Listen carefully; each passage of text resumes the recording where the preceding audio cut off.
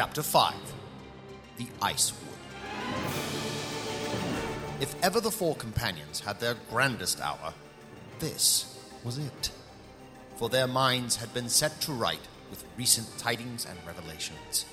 The Treeborn were returning, an indication that the end days of darkness were near at hand. And each of the companions couldn't help but smile as their minds wandered to the words of Icewood as he recalled a small creature handling a hammer. The four had no doubt that it was Dawn whom the Treeborn had seen, and although he was locked in time and space within the nightmarish realm of the chasm of the shadows, he was alive. And it became clear to the companions that it were possible for the doors of the shadow to be opened as the dwarf had done when he had chased down the Doomwraiths. Then it was possible for them to be opened again. They could only pray to hold Moria that the opportunity would, indeed, present itself. Ooh, it was quite chilly, even to my hard mark. We are nearing my home, my friends. And tell me how you expect us to travel into the Winter Realms without freezing to death? There are secrets in the Icewood that not even the greatest of rangers know. Are you all right, Erador? Yes, I find it hard to keep from thinking about Dorn and the possibility that he's still alive. Whether or not remains so. None have ever escaped from the chasm. But Dorn is a strong dwarf. I have not lost all hope yet. They continued their walk for another hour. All around them, the color of the trees and leaves changed to an icy shade of blue, and the air grew colder still. Suddenly, Aileen stopped and a smile grew on her frosted lips. Ahead of them stood what looked like a gate made of trees. Aileen stepped forward and placed her hand on one of the branches. Ea tai ulia. With those words, a gap formed between the trees as they leaned in opposite directions, and what lay ahead beyond the gateway was remarkable. Gentlemen, I welcome you to the Icewood. Beyond the tree gate, the hill declined down into a great circular overlook of the Icewood. A treeless ring went around the central forest, and in that ring was a small river. This, in itself, was a wonder, for the water trickled and ran, though there did not appear to be a place from which it ran from. After marveling over the river, the companions finally laid eyes upon what was inside the circle. It was like a city made of trees. Lanterns could be seen glowing through the leaves in the now darkening skies. As the awestruck companions descended down the hill, many creatures they saw. White stags pranced up to meet them, and unicorns were there also. But the greatest attraction was what rose up from the trees down below. Is that what I think it? It cannot be. But it is, my good ranger. Stretching out from the center of the forest was a great, long neck covered in icy blue scales. At the end of the neck was a great horned head and a snout bearing dagger-like teeth. When it opened its mouth, ice and snow blew softly out and floated to the ground. It is an ice dragon. Yes, Thaulaguin is the last of the ice dragons. Long has he protected the Winter Realms. How has such a creature remained hidden from the peoples of Aetherrealm? Thaulaguin has his ways. But let us not delay any longer. I am anxious to meet my people. They began their descent once more until they had reached the bottom of the hill. Before them, the treeless river ring ran, over which a bridge seemingly made of ice led across and into the Icewood. As the companions stepped onto the bridge, a tall figure emerged from the forest before them. It was a Silverin, just like Aileen, but this one was taller and masculine. His hair was long and white, and his skin was icy blue, as were his eyes. He smiled at them and spread out his arms. Welcome to the Icewood, travelers from afar. And to you, Aileen Umwellen. I am Thulias. Come, rest your weary feet. I would appreciate a means of warmth. Oh, yes. Drink from the river, and the cold shall be abated for a time. Elibor, Ludmud, and Errolor obeyed and knelt down by the river. Each scooped up a handful of the water, which was surprisingly warm to the touch. They drank the fresh, clean water and felt its warmth run through their bodies. After only a few moments, each felt as if he were in the spring sunlight. I have not tasted water so pure and sweet since the days of old. Incredible. Such things are unknown to us in the Emerald Wood. You will find that we have kept much hidden from the eyes of the realm. Now, let us go. And so they followed Aileen and the Elf Warden into the icy forest. The innards of Icewood were even more remarkable than the outside appearance. Silverin walked merrily, often looking upon the newcomers and welcoming them. It was dark under the eaves of the forest, yet the elves seemed to glow, illuminating the forest with a brilliant icy blue light. Ahead, the companions could hear the breathing of the ice dragon grow louder and louder. I do not mean to be rude, but we must not spend too much time here. The Shadow Riders are still ahead of us. You need not worry about them now. Time here is different. How do you mean? Time here is slower than the rest of the world. Though you will have stayed here a night, you will have only lost a minute in the outside world. Oh, then this must be the last forest that does so. In the old days, Tarman knocked on all the woodlands of Etherrealm. How is this possible? Some things cannot be explained, even by a silver. Then Aileen has been gone to you for quite some time. Not exactly. She has only been gone 12 days. Ah, wait, what? Where are we going? The Lady Mathelin wishes to see you. My mother is here. Yes. And by the sound of her voice, it doesn't sound as if it will be a pleasant talk. They walked for what seemed like a mile, yet the magic of the river water had also strengthened them, and their legs were not yet tired. At last they came to a place where there was a great opening in the roof of the forest, and under the opening sat the great ice dragon. He was even more remarkable up close. The dragon was laying on his side, comfortably, and his head was low and loomed before a female Silverin that faced him. When the female turned, the companions knew at once that she was the ruler of the Winter Realms. A white crystalline circlet she adorned on her head, and a long white gown she wore, covered in many beautiful jewels. Her hair was silver white and tied at the ends into many braids. Her face much resembled that of Aileen's. It was soft and fair, and her eyes sparkled in the blue light of the forest. Also beside her stood another Silverin, dressed in icy blue mail. Upon seeing the approaching party, he stepped toward them. Ilinduir, Thulias. what brings you here, my friend? Bad tidings, I'm afraid. The Lady Mathelin will explain all. I suggest you talk to her right away. And where are you to go now? I must return to the fray. We may not meet again in this lifetime, my friend.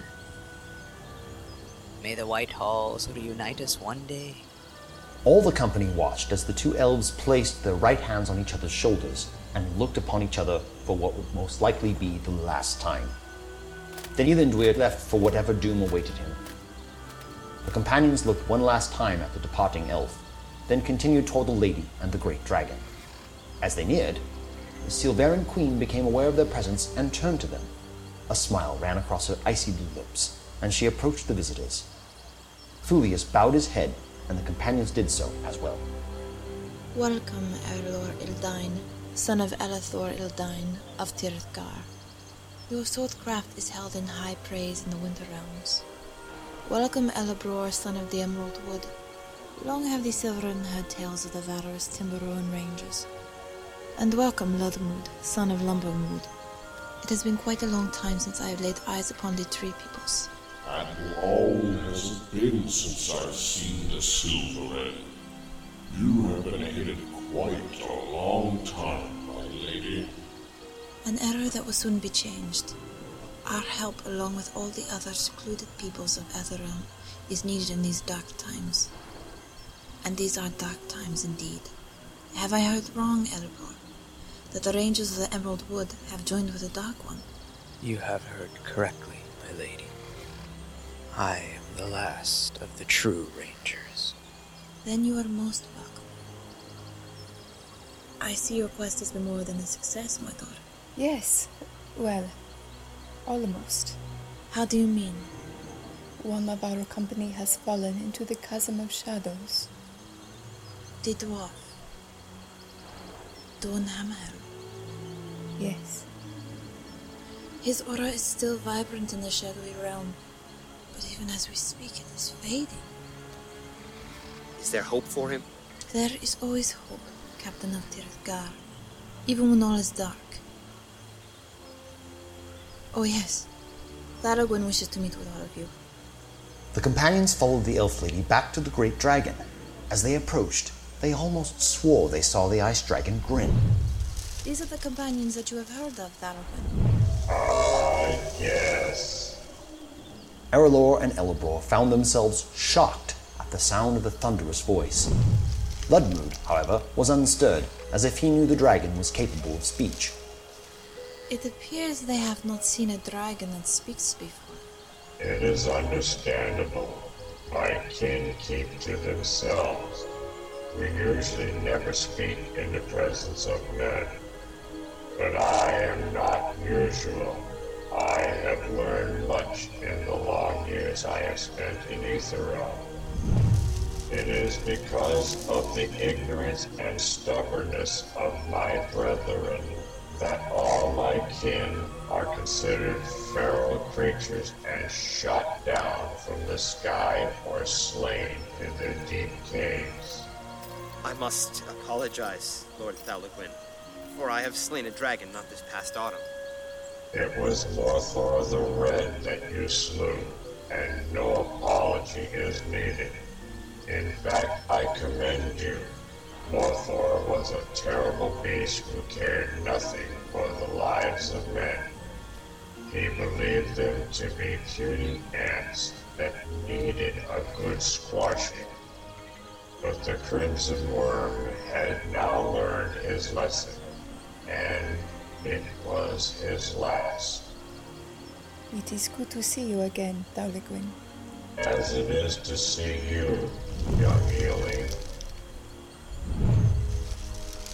Now that's a face that seems strangely familiar. You know my face, and I know yours. Yet it was under other names that we knew each other. Names that can no longer be spoken. You are... Yes, I remember. Long has it been since I saw you, my old friend. And I you. So this is the shape you have chosen? And you yours. A great riddle hangs over me. It would take a lifetime to explain all. What can be said is that I and Thalagwin knew each other and fought side by side in the First War. Incredible! You never told us of your origin. Well, you did not ask.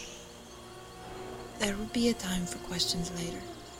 I'm afraid I must break this joyful atmosphere with dark tidings. What is it? With these dark tidings comes the reason for my being here. Elusiad has fallen to enemy hands. No. We tried to hold them back as long as we could. But the Zvarugor have a might that we could not overcome.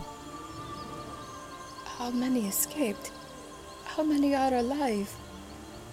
Only 13 of us escaped. 13? Elendwir is leading another brigade against the orcs in the Varugor, but I have little hope for their victory. Then they will be heading for this place next. The Dark Lord already has such great power. Think of how it would multiply if he took them and sword. That is why everything depends on the success of your mission. Now you have not come here just to exchange words. We shall supply you with items that will aid you on your quest. And we have sent for another companion who will join you. Elflord Tarandir Ildanir has sent the lieutenant of his armies. From behind the ice dragon stepped an elven female. Her skin was pale and soft-featured.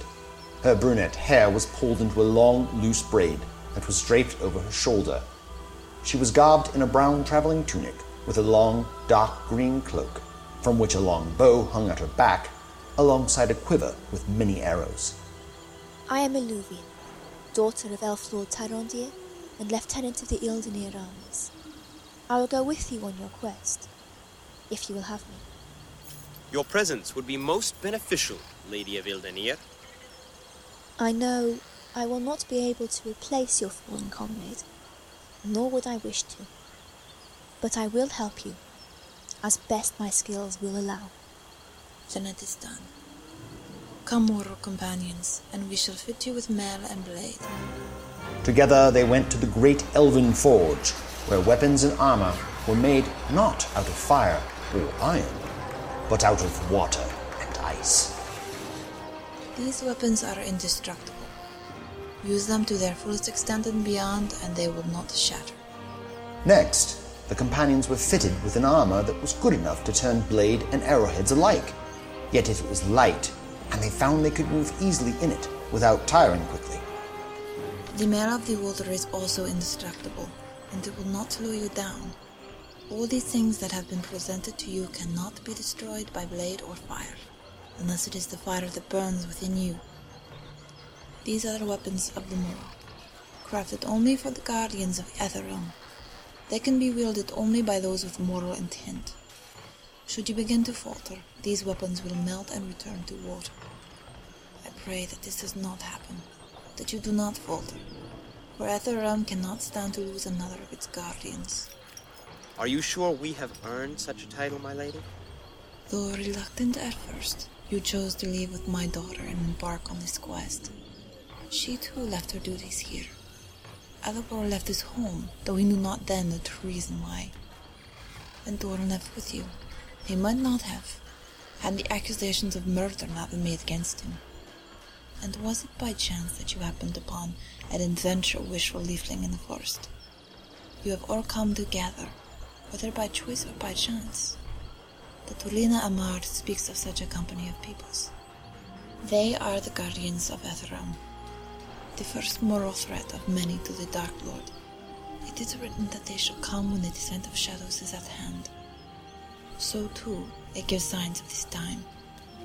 The return of the Treeborn, for one, and word of their reappearance in a few forests has reached my ears, as have your company laid eyes upon one. All the signs are clear, Captain of Tirithgar. You are the first guardians, and as such, you must stop the Dark Lord from grasping the Black Blade. As captain of the armies of Tirithgar, you have my word. We shall do these, Lady Maithelin. We shall stop the Shadow Riders, and we shall set into place the first peril of the Dark Lord. Go now, and may the Light One speed you to the Dark Lord's doom.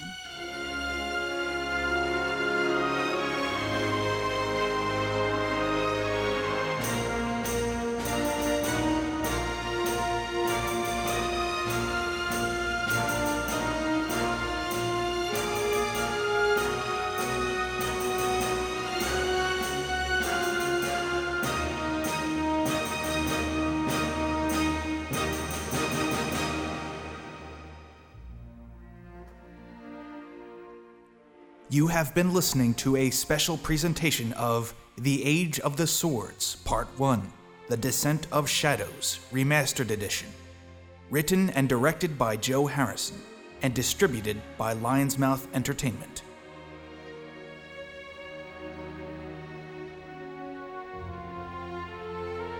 Featured in the cast were R. Douglas Barbieri as the storyteller, Amy Farrell as Aileen, Andrew Gilbertson as Errolor, Mike Lane as Elebror, Joe Harrison as Dorn, Timothy Harrison as Ludmood, Silas Carter as Lady Mathelin, Glenn Caldwell as King Elareth, Wanda Mallet as Barmaid, Roy Mallet as Thalagwyn, Nathan P. Butler as Ilinduir, with Matt Lowen as Mordegiel, Steve Fluharty as Mercenary 1, Eric Ulp as Mercenary 2, and Averill White as Illuvian.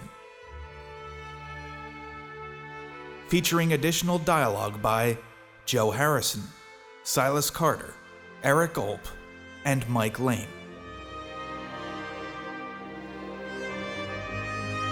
Sound engineering by Joe Harrison. Additional scenes written by Andrew Gilbertson. Poetry supervision by Maven and Averill White. Music supervision by Joe Harrison and Silas Carter. Mixing and post-production were realized on Adobe Audition, Audacity, and Goldwave.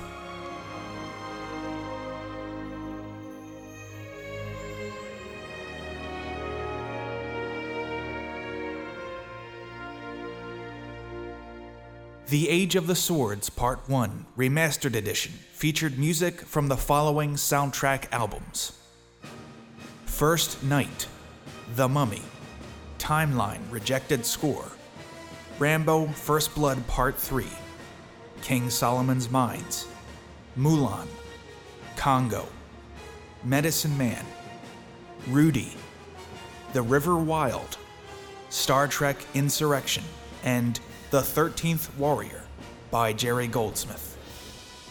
The Perfect Storm by James Horner.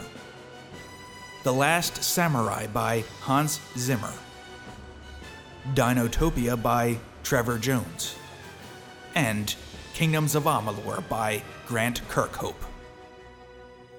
Featuring the song Border Journey from the album Return of the Guardians by David Arkenstone.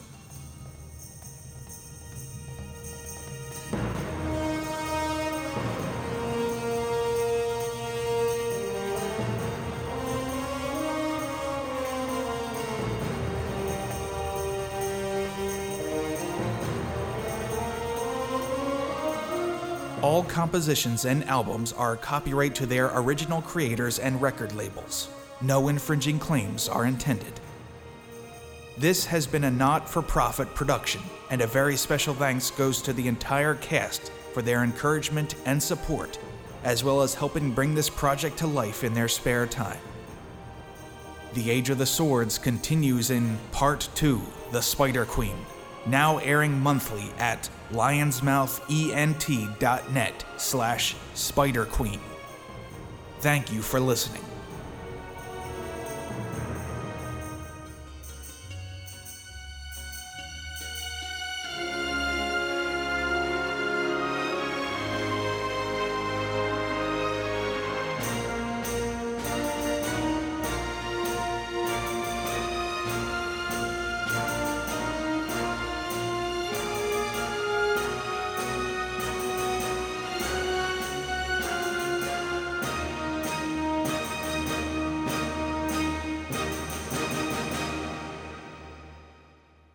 Lion's Mouth Entertainment is a non-profit organization.